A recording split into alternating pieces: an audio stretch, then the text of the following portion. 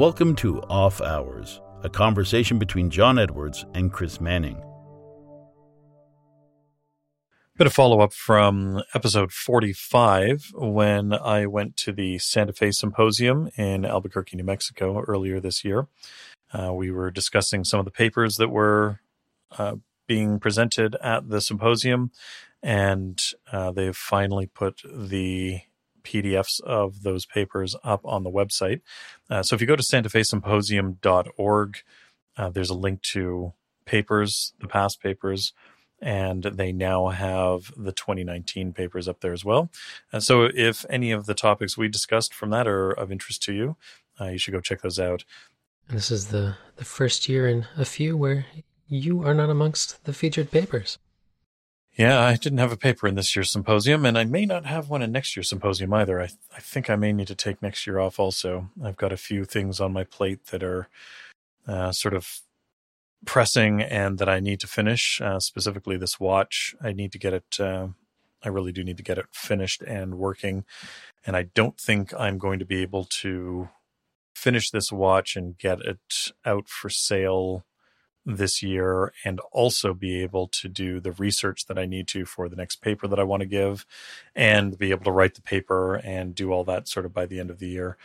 One of the things I started to realize is that we are already more than halfway through this year, and I have had a great time at all the conferences that I've been going to, but I have not been getting nearly enough done on my projects here in the studio, so I need to focus on that a little bit. So I think I may be taking next year off from speaking as well. Well, you certainly haven't been slacking. You've made up for the lack of a paper and presentation at the Santa Fe Symposium this year with a paper and presentation for the Goldsmiths Conference, which recently happened in London. Yeah, that was a fortunate thing. The Goldsmiths Company, who, again, we've spoken about the Goldsmiths Company a couple of times now on the show, specifically last year when Rich Lowen and I had an opportunity to take a tour of the assaying office at the Goldsmiths Company in London. And the director of the assaying office, Dr. Robert Organ, he has been a past speaker at the Santa Fe Symposium as well. In fact, that's how I met him 3 years ago when I was a first-time speaker. He was giving a fascinating talk about how the assaying office is involved in helping to identify fakes and forgeries in the antique silver world. So he and I hit it off, and that's how I ended up getting an invite to visit the assaying office.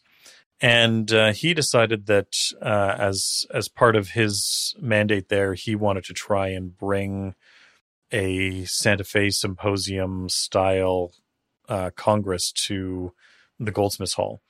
And so using Eddie Bell's template for the Santa Fe Symposium and also enlisting Eddie's help in getting some speakers and Eddie himself over, they decided to put on a Congress this year.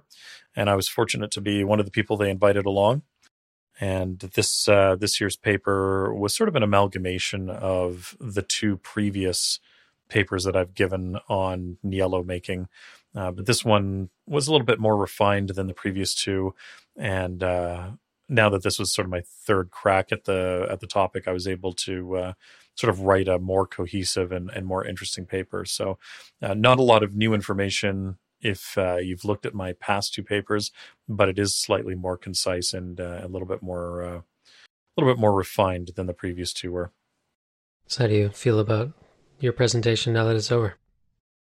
Yeah, it was good. I had a great time presenting. It was a really great environment to talk in. The hall that we're speaking in is absolutely fabulous. If you've ever watched the Netflix show The Crown, there are scenes that take place in Buckingham Palace in the show. Well, they're not actually filmed in Buckingham Palace. The palace won't give them permission to do that. But conveniently, the Goldsmiths Hall was designed by the same architect and was made in the same time period. And so a lot of those scenes in Buckingham were actually shot at the Goldsmiths Hall. And it's a gorgeous, gorgeous hall. So the location, the venue for this Congress was incredible. The So as a place to speak, it was you just couldn't ask for a better location to be a speaker at something like this. Yeah, the few pictures you sent me certainly looked magical, almost ethereal, as you were essentially living amongst royalty. Yeah, exactly. When and if I think there's a photo of me up on the Goldsmiths site that we'll link to their news article about the Goldsmiths Congress, and there's a photo of me speaking up there, and you can see all of the beautiful gold and silver plate that's on display at the front of the room behind me. It's absolutely incredible. The decor there is amazing. There's medieval tapestries on the walls and in the room where you're having your tea break in the morning and afternoon, and it's just a remarkable location. Were there any particular standouts for you from the other speakers? Yeah, there were a couple there. Fortunately, I had already heard a number of the talks that were there. There were a number of Santa Fe Symposium alumni there giving talks of various talks that they have given over the years. So I had heard a number of them, which was good in some ways. I was focused on trying to get my paper and my presentation sort of ready in my mind, so I maybe wasn't focusing as much on some of the papers as I should have been. But there were a few that were new to me this year, and they were quite wonderful. One of them was from Grant McDonald. He was one of the keynote speakers there. Grant is a silversmith in London who has been doing exceptionally high-end work for many, many years. I think last year was his 50th year as a goldsmith/silversmith. And he was giving an overview of his career as part of his keynote. And that was a remarkable thing. We'll talk a little bit more about that in a minute, because I had a chance to visit his studios on the day following the Congress. And some of the work that they're doing is just unbelievable. So Grant's talk was a lot of fun, and it was interesting to see. And going into the Congress, you were quite keen on some of the platinum papers that were going to be presented. Did they live up to your expectations? Yeah, there was some good information coming out of the platinum papers. Particularly Teresa Frey from Tech Forum. She's given a number of talks at the Santa Fe Symposium, and this one was quite good. It was talking a little bit about how different platinum alloys solidify while you're casting them, some of the challenges that you end up with when you're casting them. So there was some good information there. I don't know that I'm ever going to be casting my own platinum pieces, but this gives me a better understanding of what's going on, which alloys I should be looking at, and also have a better understanding of how to talk to my casters when I do get them to actually cast platinum pieces for me. So if you were theoretically to make a pen cast from platinum, or a watch case blank cast from platinum, what alloy do you think you'd settle on? Yeah, based on some of the information that I've been seeing, and again, I need to do some more digging into this, but it looks like there's a platinum cobalt alloy that is worthwhile looking at. I know that it's not particularly common in North America, but the Europeans are using it quite a bit, and it is an excellent alloy. It solves a number of the problems that happen with the platinum iridium and platinum ruthenium alloys that we tend to use here in North America, particularly from a casting standpoint. Certainly, if you're fabricating it, it's a different story, and you can use some different alloys for that because you're dealing with different properties there. But from a casting point of view, the platinum cobalt ones seem to be very promising. So I have to look a little bit more into those and see if I can find casters here in North America who are willing to work with it, because I know that can be a bit of a limitation as well. Now, apart from presenting in a very royal and majestic atmosphere, it also looked like you were wining and dining amongst some seriously affluent folks. I mean, we're talking solid gold jugs. What's it like to drink wine from a solid gold decanter? One of the other speakers, Martin, whose last name I'm not even going to try and pronounce because there's no good way for me to pronounce it that's going to sound appropriate. Martin is a remarkable goldsmith, and he's quite the character. And if you chat with him, he's very, very humble. You wouldn't realize that he's probably the best goldsmith in the country for raising objects from flat sheet. He's incredibly gifted when it comes to doing raised forms. And one of the projects that he worked on for a client of his, a long-standing client of his, was to make a claret jug. So it's a jugs in a very specific form that's designed for decanting and serving claret wine. He made this for a client of his, and it's 99% pure gold. This is a jug that he made, I guess, about a decade ago for this client. And he was able to borrow the jug from the client for the Congress so that he could have it with him. I'd love to see the pipes on this client, because it would have to be a workout to pour anything from this jug. You know, I was nervous pouring from this thing. It is substantial. This thing is... We'll have a photo of me with it in the show notes. But this thing weighs 2.4 kilograms of solid gold, and that's before you add the wine in. So, so you're adding another, let's say, liter of wine in there. So you're looking at 3.5 kilos of weight in this thing, and you're trying to pour and not spill this red wine everywhere on the table, and not drop this 1 million pound jug that you're pouring wine from. So yeah, it was a remarkable thing. I was certainly not expecting something like that to show up when I was at when we got dressed for dinner that night. I was blown away when you sent me the photo. It truly is a remarkable piece, and a huge testament to Martin's skill. Being able to raise something like that out of flat sheet is mind-boggling. Yeah, honestly, raising an object like this out of flat sheet of any metal is absolutely remarkable. It really is a testament to Martin's skill as a goldsmith to be able to make something like this. It is a remarkable feat of artistry to be able to, and technical skill to be able to do something like this. And then on top of that, be able to do that out of 99% gold is just amazing, because 99% gold, pure gold, should not be able to hold that form and should not be usable as a piece. And it completely is. It was an incredible thing. Yeah, just absolutely remarkable piece of work. So did Martin delve into any insights into the process behind making this particular piece, or was this brought in more as a showpiece to just pass around the auditorium? Well, so this piece was there as a prop, funny enough, for the paper that he was giving, and the paper wasn't so much about the process of raising a jug like this. I think there's enough information out there when it comes to raising that wasn't. I mean, as impressive as it is, that wasn't the interesting thing about this jug. The particular bit that was interesting about it was the gold alloy that was used in this case, because it is 99% pure gold, and the addition of, if I remember correctly from the paper, and unfortunately I don't have the paper in front of me because it hasn't been published yet, but if I remember correctly, I believe it's 1% titanium that was added to the gold that gave it enough strength to be able to keep its form and not be something that would be completely destroyed just through general wear and tear.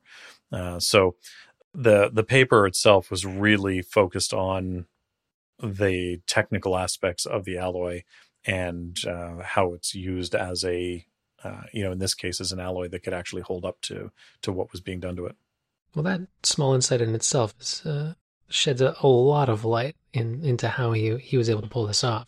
Because as you say, to be able to do this out of just about any other alloy of 99% pure gold would be nigh on impossible to do. Well, you really couldn't. The pure gold is much too soft to be able to do this. Even 18 karat gold would be a stretch. A stretch. Haha, I see what you did there. Sorry, that was bad. Yeah, it would be a bit of a stretch even with 18 karat gold. You'd have to be careful with it. And to be fair, you have to be careful with this too. You know, this isn't the sort of thing that you throw into the dishwasher at the end of the night. It is remarkably sturdy for something that is pure gold and is hallmarked as 999 gold. It's impressive when when you look at this thing. Yeah, it's an amazing piece of work and just absolutely gorgeous. And I'd love to say that was the most remarkable thing that I saw that week, in London. But two other things that I was very fortunate to be able to do while I was there. We did get to see the Crown Jewels. We got a private tour of the Crown Jewels on the Sunday evening, which was quite interesting. Sadly, not allowed to take any photos or video while I was in there. So you'll just have to take my word that I was there and that we saw them. And you'll just have to paint us a picture. So what was it like? What was it like? Did you get to handle the Crown Jewels? The closest I've gotten to them not going to happen. Across from there's a literal moat between me and the Crown Jewels, and then there was glass and all manner of security apparatus. Well, they've removed the moat now, but they do have a moving sidewalk that they stick you on. And so if you're a member of the unwashed masses and you go to to see it, then they'll stick you on the moving sidewalk and they sort of hurry you along as you get to pass by some of the more impressive pieces in the Crown Jewels. Now, we weren't obviously allowed to touch them or see them up close, and they were still being left in their display case. But they did turn the moving sidewalk off for us so that we could at least stand there and gawk at our leisure as we were going by. So did anything in particular stand out about them for you, apart from the sheer size of these rocks? They're unbelievably gaudy, but they're impressive pieces of work from a technical point of view. They truly are. And the, when most people talk about the Crown Jewels, they think about the sort of the crown of state and the orb and things like that, the stuff that's actually used in the coronation ceremony. But there are 125 pieces or whatever that are part of the collection. And so it isn't just a crown and an orb and a spoon and things like that. There's a lot more there that's involved. And interestingly, they are still a working collection. It's not something that just sits there on display waiting for for a monarch to die and then be coronated.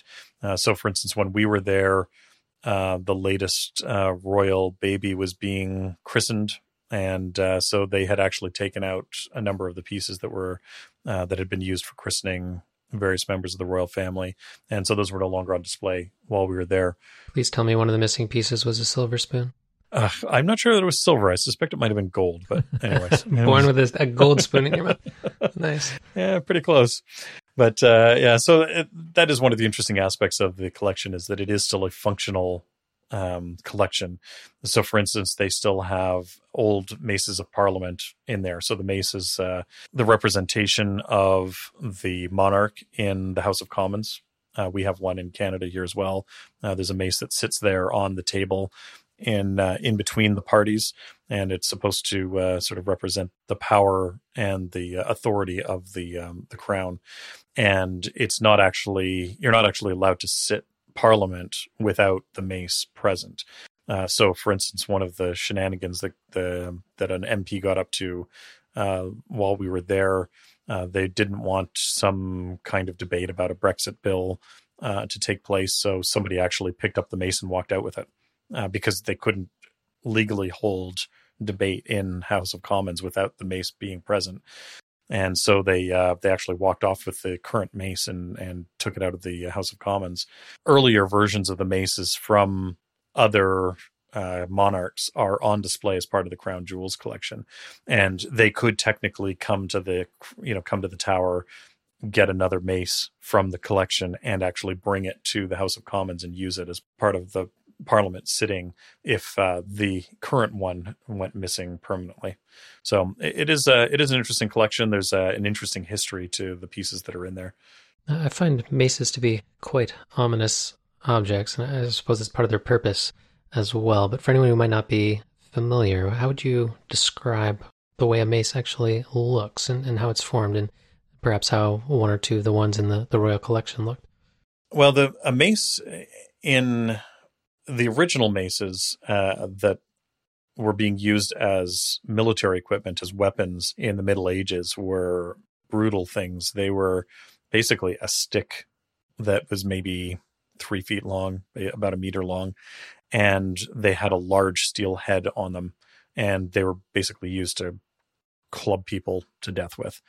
So they were particularly effective at crushing joints of steel armor so that they could no longer articulate. The mace that's being used in this sense is a far more ornate thing. Of course, it's become sort of bigger and gaudier through pomp and circumstance.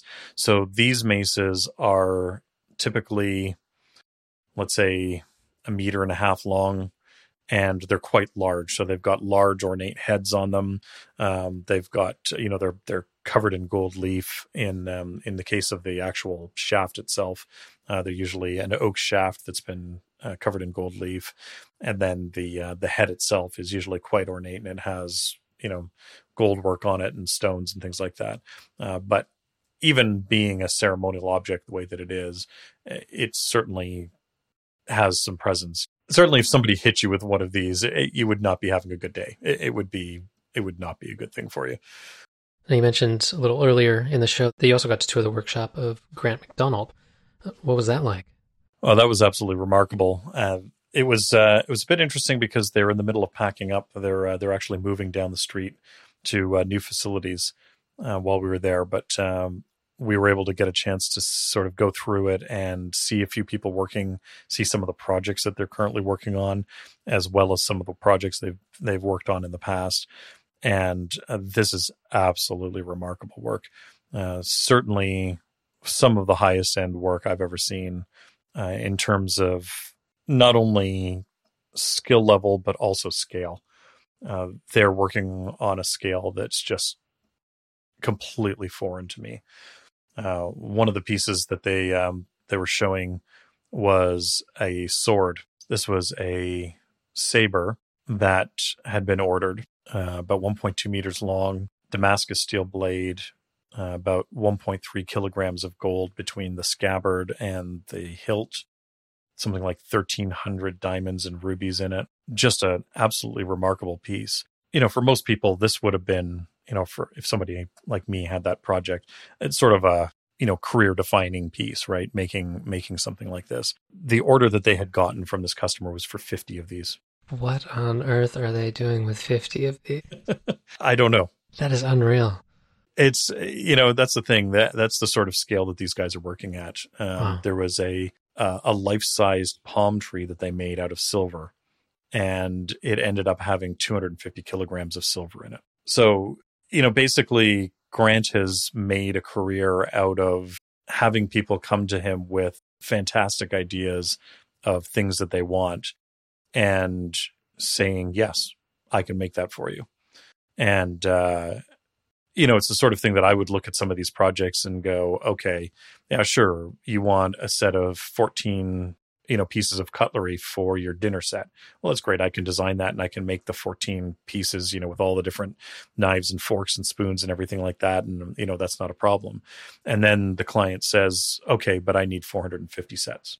And that's the sort of scale that these guys are working at. It's remarkable because not only are they working at a massive scale in terms of the volume of things that they're making, but the scale in terms of the quality of work that they're doing is just unbelievable. Remarkable work that they're doing at a very, very high level. Yeah, that palm tree's probably got more silver in it than you'll use in a lifetime of work. Oh, absolutely. Yeah.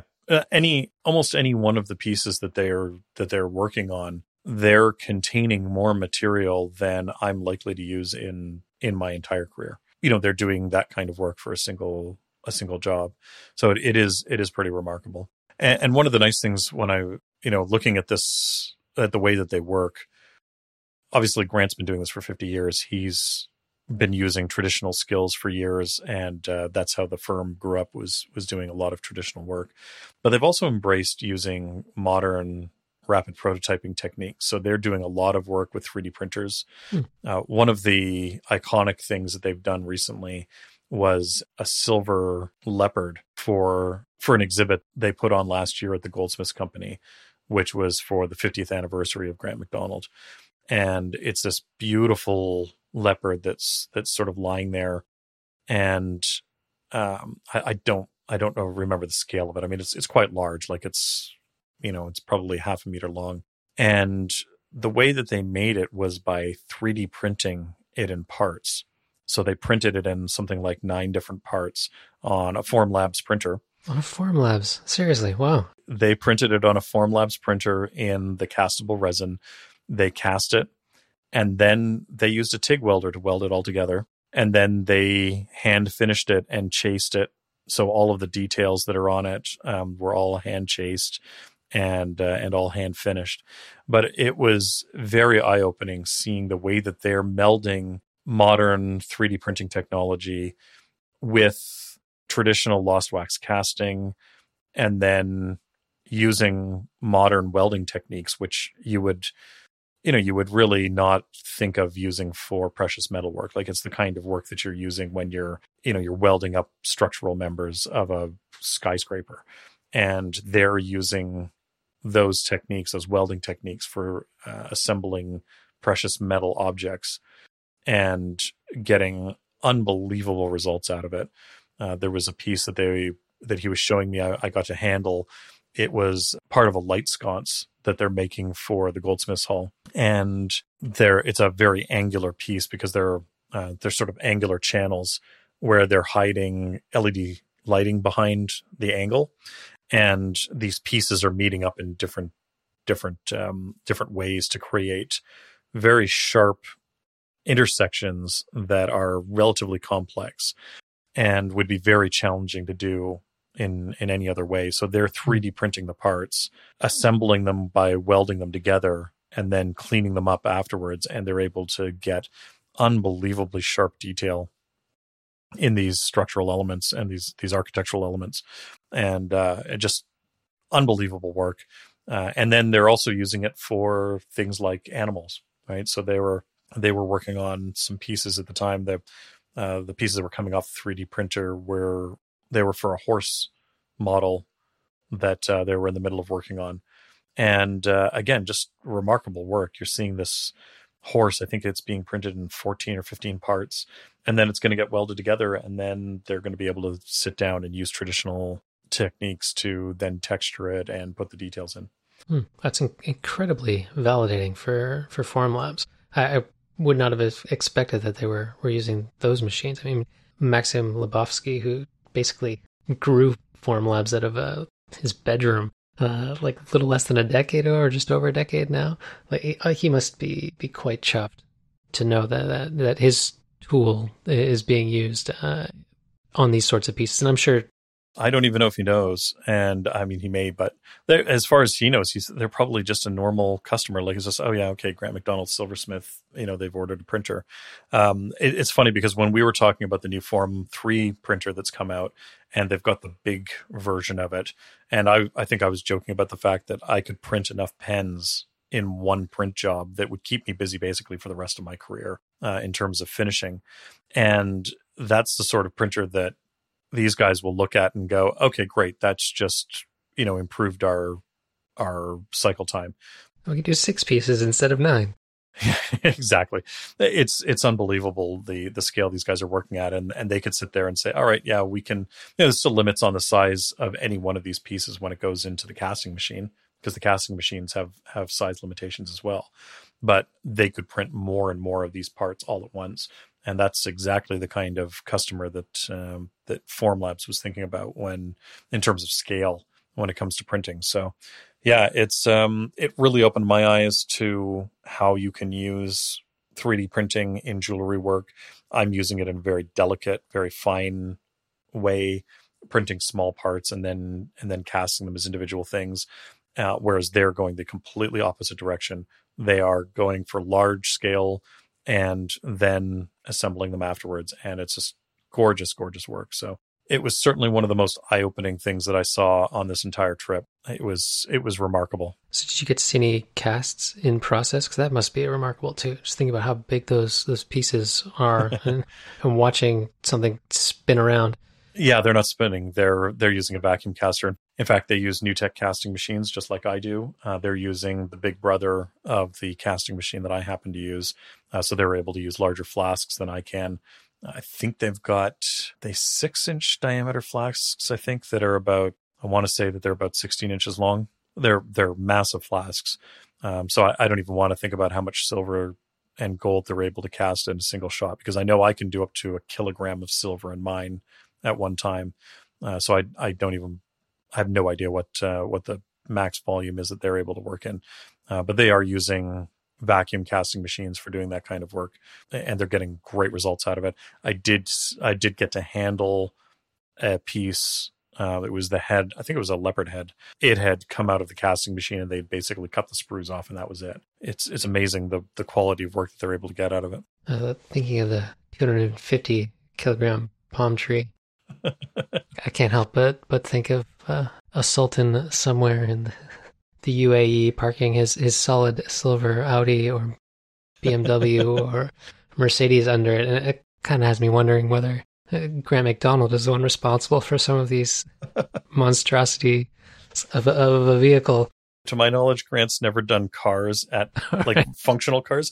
He has done, okay, so I say not functional cars. There was a piece that he had there, and it was a solid silver Aston Martin.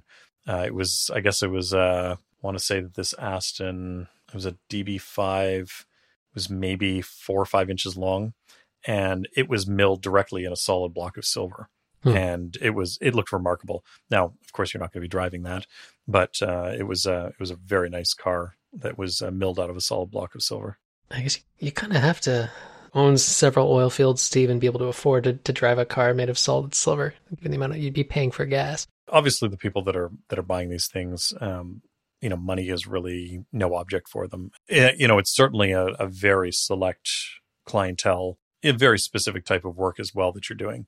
Obviously, it's not to everybody's taste, and that's fine. It's the client is getting what they're looking for, and they're happy with it. So it's the kind of place that would have been interesting to work at for a couple of years early on in my career. I don't think I could work at somewhere like that now. I don't think I would be able to keep my head down doing the same thing over and over again like that. I've got too many ideas of my own and too many places that I want to go. And frankly, I don't know that I even have the bench skills to be able to work there. I did joke with Grant at one point. I said, so where do I apply and when do I start?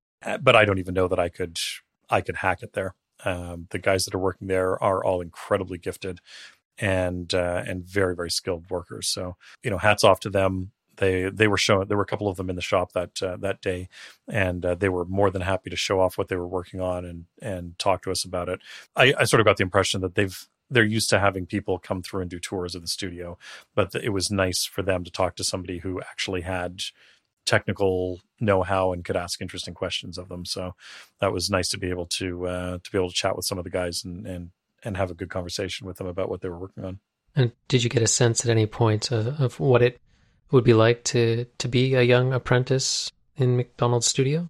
Well, the one apprentice that was there was actually in the process of working on his masterwork project to exit his apprenticeship, and it was a desk clock. It had malachite base on it, and it had rock crystal face on the clock. So he was in the process of actually working on part of that. So I got to chat with him for a couple of minutes and talk a little bit about what he was working on. So I get the impression that it's certainly a place for people, if you can get in there early on in your career, it would be a great leg up in terms of getting yourself the skills that you need to be able to do incredibly high-end work. I don't know how many people finish their career there, like they, sort of start to finish, but certainly it would be an interesting place to work for a few years. Well, Grant McDonald is working on a much larger scale than you yourself work at. Did you manage to pick up any little insights while you were there touring that you're going to bring back and start applying in your own work and in your own shop? I'm not sure that the things that they're doing are going to be directly relatable to the things that I'm doing right now. So right now, I mean things like the pen work and the watch work that I'm currently making. Having said that, looking at some of the 3D printed pieces that they're making for cutlery, for instance, I can definitely see how to apply some of those ideas to my own work as a pen maker. So I have some ideas for how do I translate that into, that kind of work into pens that I could make in the future. I don't see a lot of applications for it in watchmaking, but that's fine. There's certainly other things that I could do.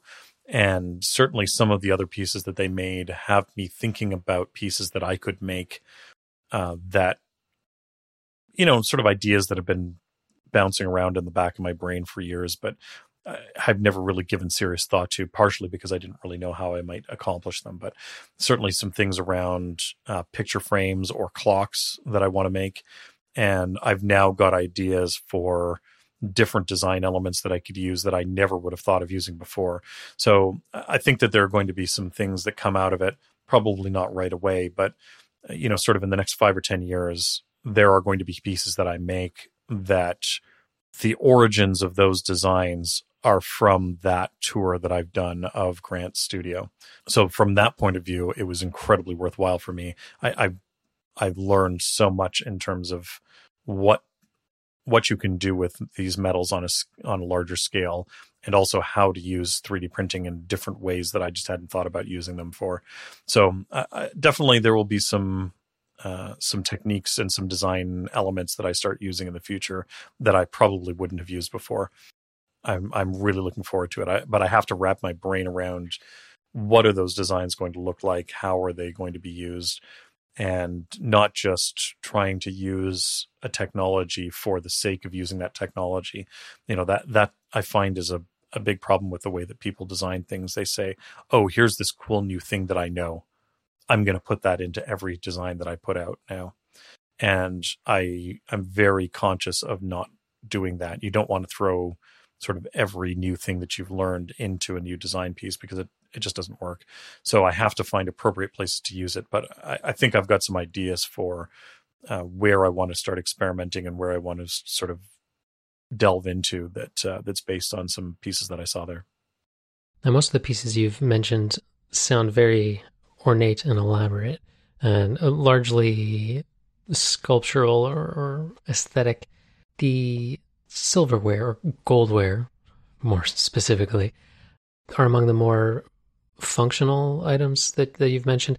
Were they as ornate, or were they more true to form and tool-like in the way that they were being produced?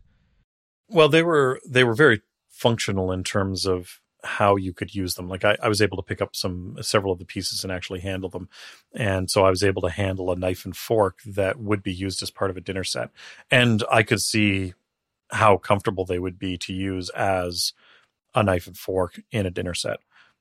So they're certainly functional from the point of view of being items that you could use, and they serve the purpose that they're designed for. So they're not just so ornate that you could never use them for the purpose that they're designed for.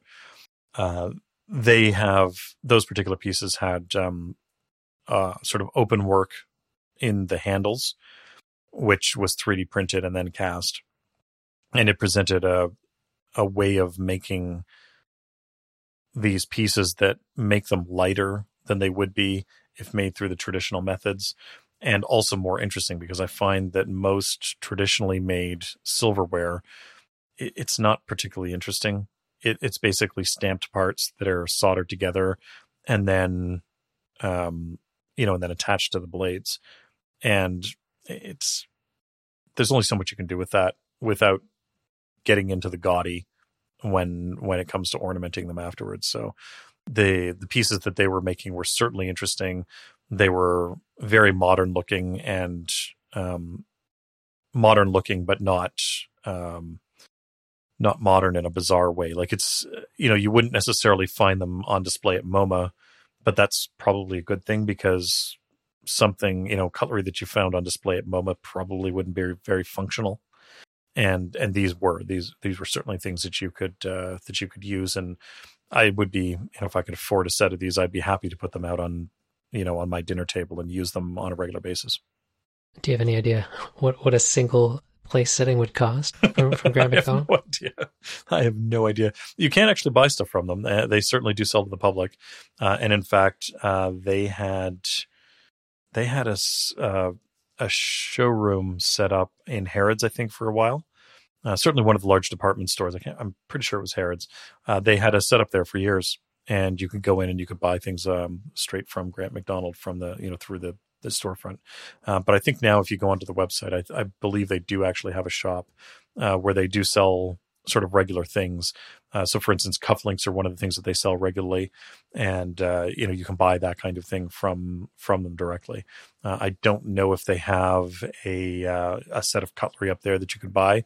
I'll have to check that out and see if you can or not. But it would be a different set than what I saw. But well, it would have to match the 50 swords that I place around the dining room. Yeah, well, you've got to have you've got to dress your serving staff in something, right? And having those swords on your serving staff is certainly the kind of thing that you need. So you mentioned that McDonald's is using the Formlabs printers. Are they using any other types of additive manufacturing there in their studio? They do have EnvisionTEC printers there as well, and they're doing another 3D printed object that is a castable resin. So those pieces are then being cast. So their cufflinks, for instance, and I believe the handles for their cutlery, those are being printed on the EnvisionTEC printer. It has a significantly smaller work volume and work envelope that it can print in, but it also has much higher resolution. It can print very, very sharp detail and very sharp edges on it. So those pieces are printed on the EnvisionTEC and then cast, whereas the larger pieces where they're less concerned about the sharp detail because it's something that's going to be welded together and then the detail is going to be added by hand afterwards, those are being done on the Formlabs printers. Mm. You mentioned the miniature Aston Martin there. Did you happen to see any other Aston Martins of note while you were in London? Yes, I got to see a rather destroyed Aston Martin. One of the actually later that evening, one of the same day that I got to see Grant McDonald's studio, Tamara and I went to the Secret Cinema, and the Secret Cinema that's playing right now is James Bond Casino Royale. So for those who aren't familiar with what Secret Cinema is, it's a company that does these immersive movie watching experiences.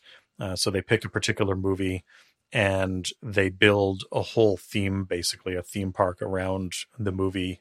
You dress up in a theme that's appropriate for the movie. It's sort of like a murder mystery dinner theater kind of thing, except that in this case, it's James Bond, and they have a spy thing going on that you can try and solve this puzzle as you're sort of sitting there and going through different parts of the set that they've created. And, they've got dinner and food and drinks and things like that. We were there for an hour and a half, and all of a sudden they're saying, "Oh, it's time to go and watch the movie." And we're like, "What do you mean to watch the movie? We've only been here 10 minutes. And then you realize, "Oh, we've been here an hour and a half." And it's an impressive thing that they've done in terms of building out this experience for you to sort of live in this world of, in this case, of James Bond and see, what they've done. And then once you've, sort of had a chance to go through and do that bit, they then usher you into the theater where you get to watch the movie.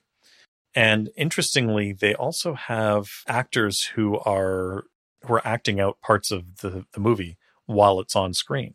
So there's scenes from the movie that are being acted out by live actors on stage. And so you'll see things like, for instance, in Casino Royale, there's various scenes around the poker table, and they have actual actors on the stage acting out parts of the scene. And it does add an interesting element to the movie itself and the movie watching experience itself. I think it would be a little bit distracting if you had never seen the movie before and if you didn't know anything about the movie. You were watching it. I think that having all these things going on would be a little bit distracting. Like there was a chase scene at one point, and so you see these two actors like chasing each other around the stage.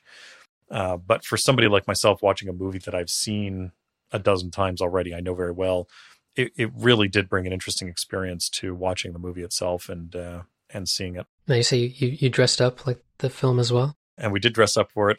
Of course, one of the problems is that they don't let you take photos in there. So I don't have any photos from the evening when we were actually inside the experience. And I get why they want to do that. They don't want people to ruin it for everyone else. And, they don't want people sort of standing around with their iPhones out and taking photos of everything. So I appreciate that.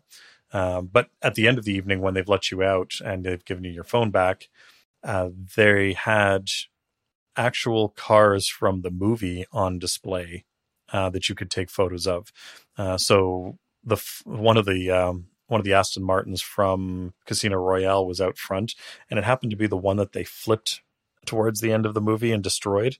And so they've got this destroyed Aston Martin sitting there in a glass box. It's impressive. I didn't realize that anybody had kept this car, or that, I don't know how they got a hold of it and were able to borrow it for the length of this run that they're doing. But yeah, that was actually out front, and we were able to see the Aston that they destroyed in that set. So what was the experience like beforehand? You said time seemed to pass very quickly.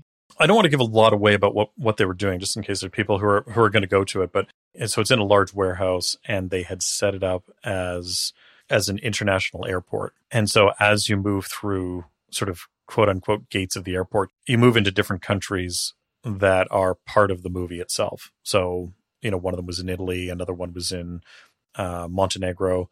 And so they have different things that go on in these different locations, and they're all themed based on the places that you're going. The first time I heard about it was when CGP Grey and Brady Heron, who record Hello Internet together, they went to the show that they did last summer, and that was based on Blade Runner. And so they had created sort of an LA 2019 from the vision of Blade Runner, set. Everybody was dressed up as, you would see, or as you would imagine somebody from Blade Runner 2019 dressing up. And they had various things, like they had bars and stuff like that you could get into and stuff. And so they do, very, very immersive experiences. There was one movie, and I don't remember which one it was. And apparently I think it was a thriller of some sort. I think there was a scene in like a psych ward or something like that, where everybody's on gurneys. And apparently you watched the movie lying on a gurney. Like that was, they had set up all these gurneys in the theater, and so you're lying on your back watching the movie on the ceiling. So they do crazy things that you wouldn't necessarily expect, for a typical movie experience. But it's an interesting idea. I think that if it's not an inexpensive night out, unfortunately, but I think if you found a movie that they were doing that you really enjoyed, I would recommend going to it. It was definitely worthwhile. As far as Bond movies go, I was rather disappointed in Q Branch in Casino Royale, so that would not be my Bond film of choice for Secret Cinema. Yeah, unfortunately the Q division is pretty lame in there. Although they did have a little Q division area set up, and they did have an Aston in place there, so that was kind of nice. But you're right, it wouldn't necessarily have been my first choice, but it definitely works well from the Casino Royale kind of standpoint. So that was worthwhile from that point of view. So what would be your ultimate Bond Secret Cinema? Well, you have to think about something, your classic, like something like Moonraker, where you could actually be on the space station, or they have shuttles or something, stuff like that, being able to launch, or be able to wander around that. And then, of course, for myself and sort of my origin story as a jeweler, I'd have to say Octopussy. And that could be interesting as well, because then they could do things like set up a circus and things like that. So there'd be some interesting things you could do with that too. I think any of the Bond films, you'd be able to do interesting stuff for Secret Cinema. I think all of them would work quite well for it. I know the one they're doing this fall is based on Stranger Things. Season 3 of Stranger Things just came out.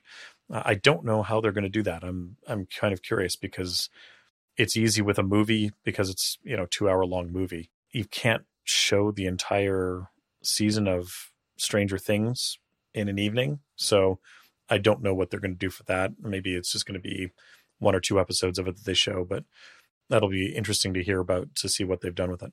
How large is the audience? I'm just trying to wrap my head around, a version of this where the entire audience is stretched out on gurneys, trying to watch something projected onto the ceiling. It can't be a very large group. Yeah, I don't know how many people would have been for that, but for this one, I would say there's about 1,000 people. Oh, wow.